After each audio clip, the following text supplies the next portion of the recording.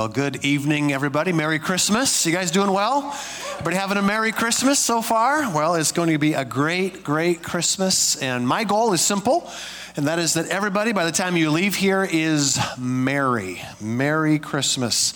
Just to understand that word, I actually looked it up. You know, what's the dictionary? If my goal is for you to be merry, we've got to understand the word, and I found there's 3 definitions, an adjective with 3 definitions. So give yourself a little Mary quiz tonight, and let's see how you're doing. The first definition is cheerful and lively. How are you guys doing there? Not bad, not bad. Last service was a little flat.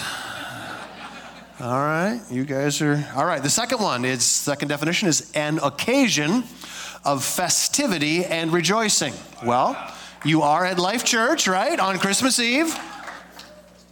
Check that box. All right, now I'm not making this up. This is the third definition of the word merry. Slightly and good-humoredly drunk. It's the definition. I'm hoping not too many of you are checking that box off tonight, but that's what it is. There's a couple of you thinking number 3 is my only hope, preacher. So wrap this up. Get her started. I'm assuming a couple of things. I'm assuming that you probably are aware that tomorrow's Christmas Day. I'm assuming you probably know a little bit about the Christmas story that we're celebrating, that God came to this earth to redeem us, to pay the price for our sins. We've all strayed. We've all have added some sins to that list, but he has come to pay that price. He came as in the form of a baby. Jesus was born in a manger, born in really an animal, a barn really, placed in a manger, a feeding trough. Angels announced to shepherds who came. And our favorite part of the story, at least mine, probably yours as well, is the fact that these wise men came bringing gifts. And because of that, 2019 years later, we have been bringing gifts and giving gifts to each other ever since on Christmas Day. Anybody looking forward? Anybody got any gifts ready? No? There's probably a couple of men in here who it just hit you. You're like, oh. It is not. Well, men, if that's you, it's too late to hit a home run, but you might be able to bunt onto first base right now if you can pull something off tonight before this is over. So does anybody have the tradition, a lot of people do this, of opening one gift? You save the big gifts for Christmas Day, of course, Christmas morning, but you get to open one gift on Christmas Eve. Reach into the stocking. The new Mercedes is tomorrow morning, of course, right? But tonight you reach in the stocking and you get what you get, a bottle opener or something, right? Some little thing, and it's the Christmas Eve gift. Well, that tradition actually does illustrate something about the story of Christmas and a real understanding of what Jesus Christ actually came to bring and what he actually accomplished. It's helpful to see it that way because the fact is that there's a bigger gift that Jesus ultimately brings. And you've probably heard this before. I heard many preachers kind of make it sound like they almost make the people of Jesus' day sound like fools. Like, why didn't those people get it? Because the majority of the people didn't understand. Not everybody rushed to Bethlehem to see the baby. Why didn't they get it? They had all these prophecies, in their head. It had been written hundreds of years before that the Messiah would be born in Bethlehem, born to a virgin, all these things. Why didn't they get it? Why didn't they understand? It's really not that hard to understand why they didn't get it because they were just like us. They were busy with their life. This may shock you, but 2,000 years ago, this is hard to believe, but they used to have these things called problems. Yeah, they actually did. They had problems. They used to have bills. Can you believe it? They had donkey payments and stuff like that. And they had life. And you know what? We're all that way. They didn't spend their days scouring the Bible for the latest prophecy of what's happening. And the truth is that they expected a Messiah. They expected God to carry out his promise. Did you know, though, that even in the Old Testament, the majority, obviously not all, but the majority of the prophecies of the Messiah refer to the big gift, his second coming, where he completely redeems the world. He gives us new bodies and a new earth and just takes away all pain. And quite honestly, those people missed it for the same reason we miss it. And because every one of us in here has had this thought at least once. You have. I don't care how great your faith is. At least once you've had this thought, God, if you were really involved, if you really were involved in my life, I wouldn't have this pain. I wouldn't have this. This wouldn't be wrong. This wouldn't have gone wrong if you were really involved. And we need to understand, because the more we understand and appreciate what gift Jesus did bring, here's the reality. The first time Jesus brought the Christmas Eve gift. It's amazing. And there will come a day when you appreciate the gift Jesus brought. It wasn't the full package. And actually, the Bible puts words to this better than I can. I'm just going to read a very, very few verses out of Romans 8, which is probably the clearest picture you have of the gift Jesus did bring. It's called redemption. And it starts by explaining the obvious, that we are looking for that bigger gift. And Romans 8:23, just start reading here. We too, God is telling us that we all have this desire. We wait with eager hope for the day, this is something future, when God will give. He's just telling us that every one of us actually want that bigger gift. All right? We're all waiting. We're all hoping for that day when God will give, there's the gift, us our full rights. See, the first gift, the first Christmas, Jesus brought redemption, but it wasn't our full rights. It wasn't everything that he's ultimately going to redeem. We get partial rights as his adopted children, including we say that word, say new bodies. Anybody in this room could handle a new body. Would that be okay with you? All right, anybody hoping for an upgrade, right? At bare minimum, you're hoping for a tuck between here and there, right? Yeah. Well, it is true. It is true. This is just one of many references in the scriptures to complete redemption, where God redeems and we get new bodies and a new earth. There's no more pain. But the first gift, first Christmas, when Jesus came, the first gift he brought left us in a place where we're still here. For we long for our bodies to be released from sin and suffering. Yeah, we're still there. This was written right after the resurrection of Christ, but he did bring a gift. And I'll say it again, every one of us, if we're completely honest, we've probably never put it in those words. We probably never thought that through. I'm actually kind of disappointed I didn't get the big gift. We probably wouldn't ever think through it that way. But the truth is, we've all been there. We've all been there where we just, again, think, God, I know you can do better than this. I know you could. Come on, God. But we need to see the gift Jesus did bring, what he did bring, because it's amazing. And the more you understand what he did accomplish, the more you'll appreciate it. There will come a day. There will come a day, and I hope it could be today. I hope you don't wait for eternity to finally appreciate this, but there will come a day that you fully appreciate the Christmas Eve gift. You'll appreciate it. You'll realize, that's why he did it that way. And it could be today. And it's amazing to me. It's amazing the difference, how much joy floods my heart and mind, and how much merriment happens in my own soul when I realize the Christmas Eve gift, what he accomplished. We can have joy today. We don't have to wait for this full package. Well, this is Romans 8:23. We're going to skip down just a couple of verses and show this is the gift that Jesus brought. Probably the best wording put to it of what this redemption is that Christ accomplished. Let's just read this aloud together. Can we do that? We know that God causes everything to work together for the good of those who love God and are called according to his purpose for them.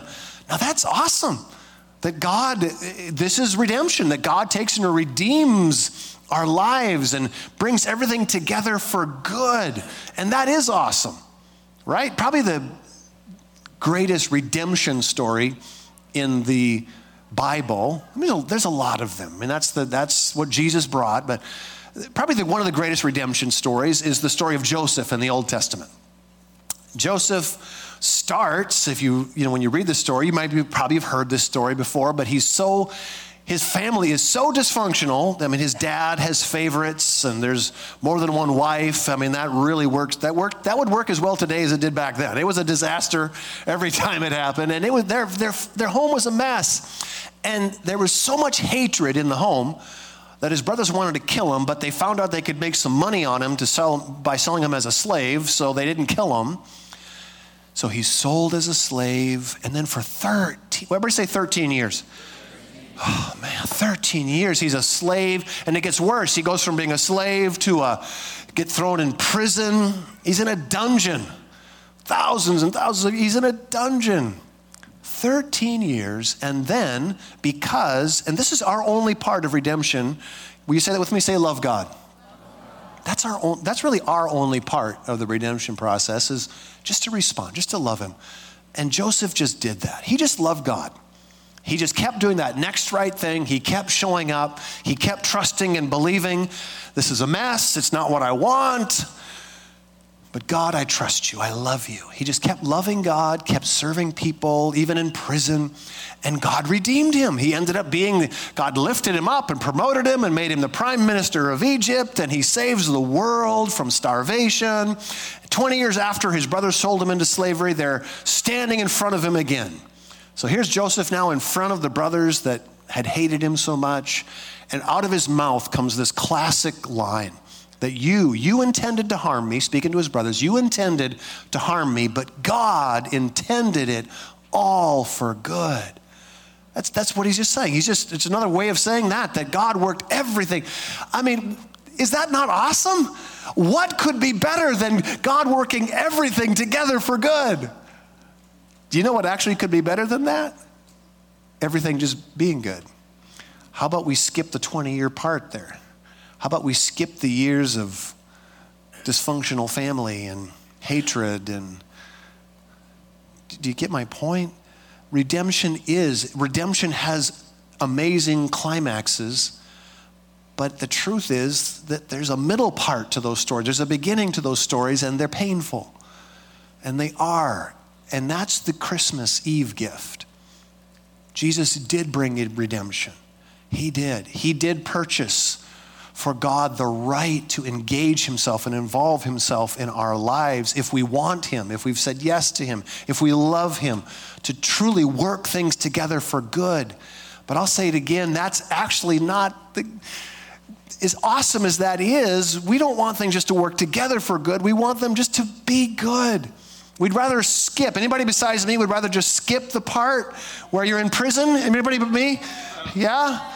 Would you rather just kind of skip that part? Yeah, I'd like to just skip that part. I mean, the prodigal son story, isn't that another favorite classic story where this son takes his inheritance and he goes and he spends it all on prostitutes and buying everybody's drinks and just this wild life. And then he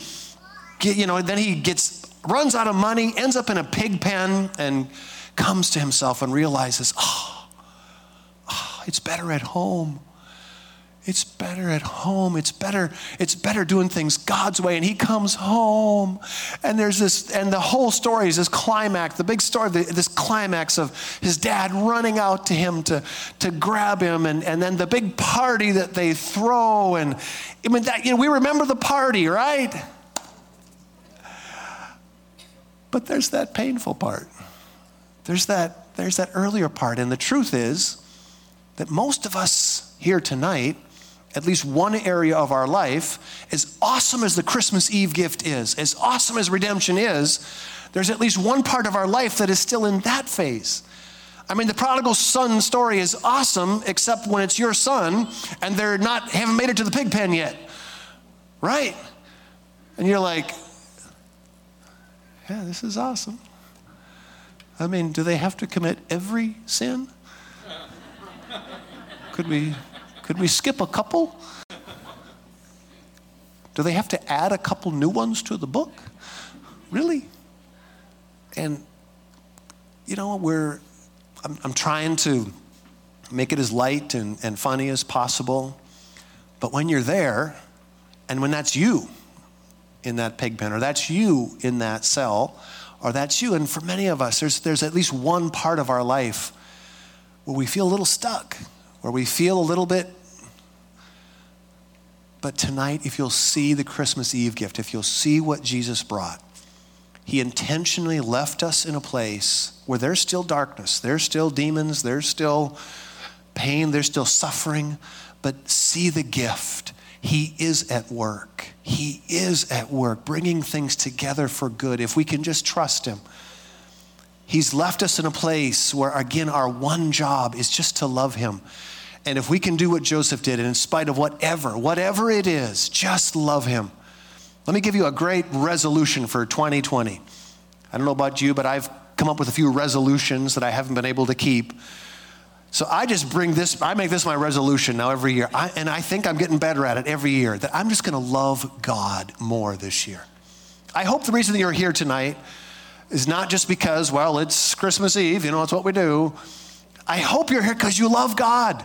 I hope the reason that you keep doing the next right thing, whatever that is, whatever that next right thing is, that next thing of love, that next step of sacrifice, whatever it is, that you're doing it because you love God. If you'll do that one thing, just love God, you're going to receive redemption. You're going to see your life redeemed. You're going to see your mess. It's not much of a fun when there's the mess, but if we can just, and I said this earlier, but I have found it almost overwhelming, the transformation that can take place just on a dime in your own mind when you're in the middle of that mess and you realize, wait a minute, I serve a God who's able to redeem. I serve a God who's bringing things together for good. I serve a God who's able to pick this up and bring it all together for good. No, this is not going to end in disaster. This is going to end in the glory of God. Anybody besides me thankful for the Christmas Eve gift? Are you thankful for redemption? Are you thankful for the salvation that Jesus Christ did bring us? Just love him. Just love him. Just love him. The one thing that unites the Church of Jesus Christ around the world, every church maybe does it slightly differently, but receives what we would call communion.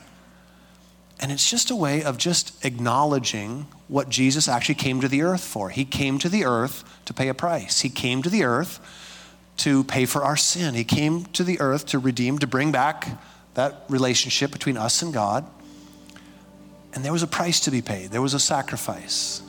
That's why he came. That's why he came that first time. Gang, he's bringing the bigger gift. It's coming. Full redemption, a new body and a new earth. It's coming. But for now, we celebrate and we have merry hearts because we know that our God is working it all together for good, and we trust him. On this side of your rows, there are baskets on the floor. And if this is new to you, if you'll just pay attention, look up here really quick because I'm going to save you some grief. There's a tab that sticks out.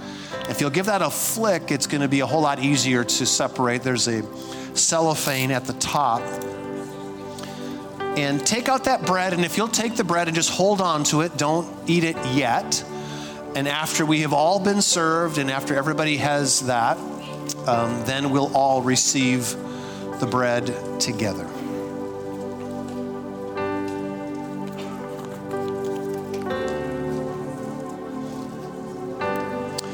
Would you do this with me? Would you just close your eyes and let me pray? And we're going to thank God for this bread and what it means to us.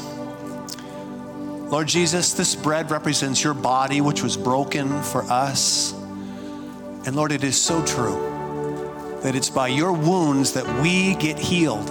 We do. Our home gets healed. Our heart gets healed. Lord, we have faith and joy. God, we know things are going to work out because we've been healed, Lord, because your grace is sufficient. Jesus, there was a price to pay. Our sins caused a mess that it took a price. And Jesus, you've paid it. We can't say thank you enough for the redemption that you purchased. Thank you, Lord, for what this represents. Let's take the bread together. If you'll take your cup now and peel back that second layer and just hold that. We're going to pray and thank God for this juice represents the blood of Jesus Christ. And again, just close your eyes and let's pray and just thank God for the blood of Jesus. Jesus, the reason you came to earth on Christmas. Lord, it was your first visit to this planet. And Lord, you came to pay a price. You came to bring the beginnings of redemption. And Lord, it's here. And we are thankful. Jesus, it cost you everything. God, it cost you everything to pay for our mess. And Lord, we're never going to grow tired of thanking you. We're never going to grow tired of rejoicing and of trusting you. We're never going to grow tired of finding your grace sufficient in the middle of the mess, in the middle of pain, in the middle of things, in the middle of slavery or a dungeon. Lord, your grace is sufficient. You're lifting us up. Jesus, you have paid the price to redeem us, our lives, our families. And we're thankful and we trust you. In Jesus' name we pray. Amen. Let's take the cup together. Thank you, Jesus. Thank you for your amazing grace. Amen. Hey guys, on this side of your row is another basket. If you'll pass it down and put your empty cups in that. And with that, we're going to end with our candle lighting ceremony, and Pastor Tom is going to come and take care of that. Great job, Brian. Thank you for this awesome message. This is the favorite part of the service for me. We get a chance to light our candles, and our ushers will come up. You guys can start doing that. I just need your help, everybody here. I'm a pastor that's known for a lot of things, but I don't want to be known for the guy that burned the church down. So if you guys can help us out, the ushers are going to come and light the candles at the end of the rows, and you can help your neighbor. Keep your lit candle facing upward. Everyone else like this, but the lit candles stay upward, okay? And let's stand up and sing Silent Night together. Thank you.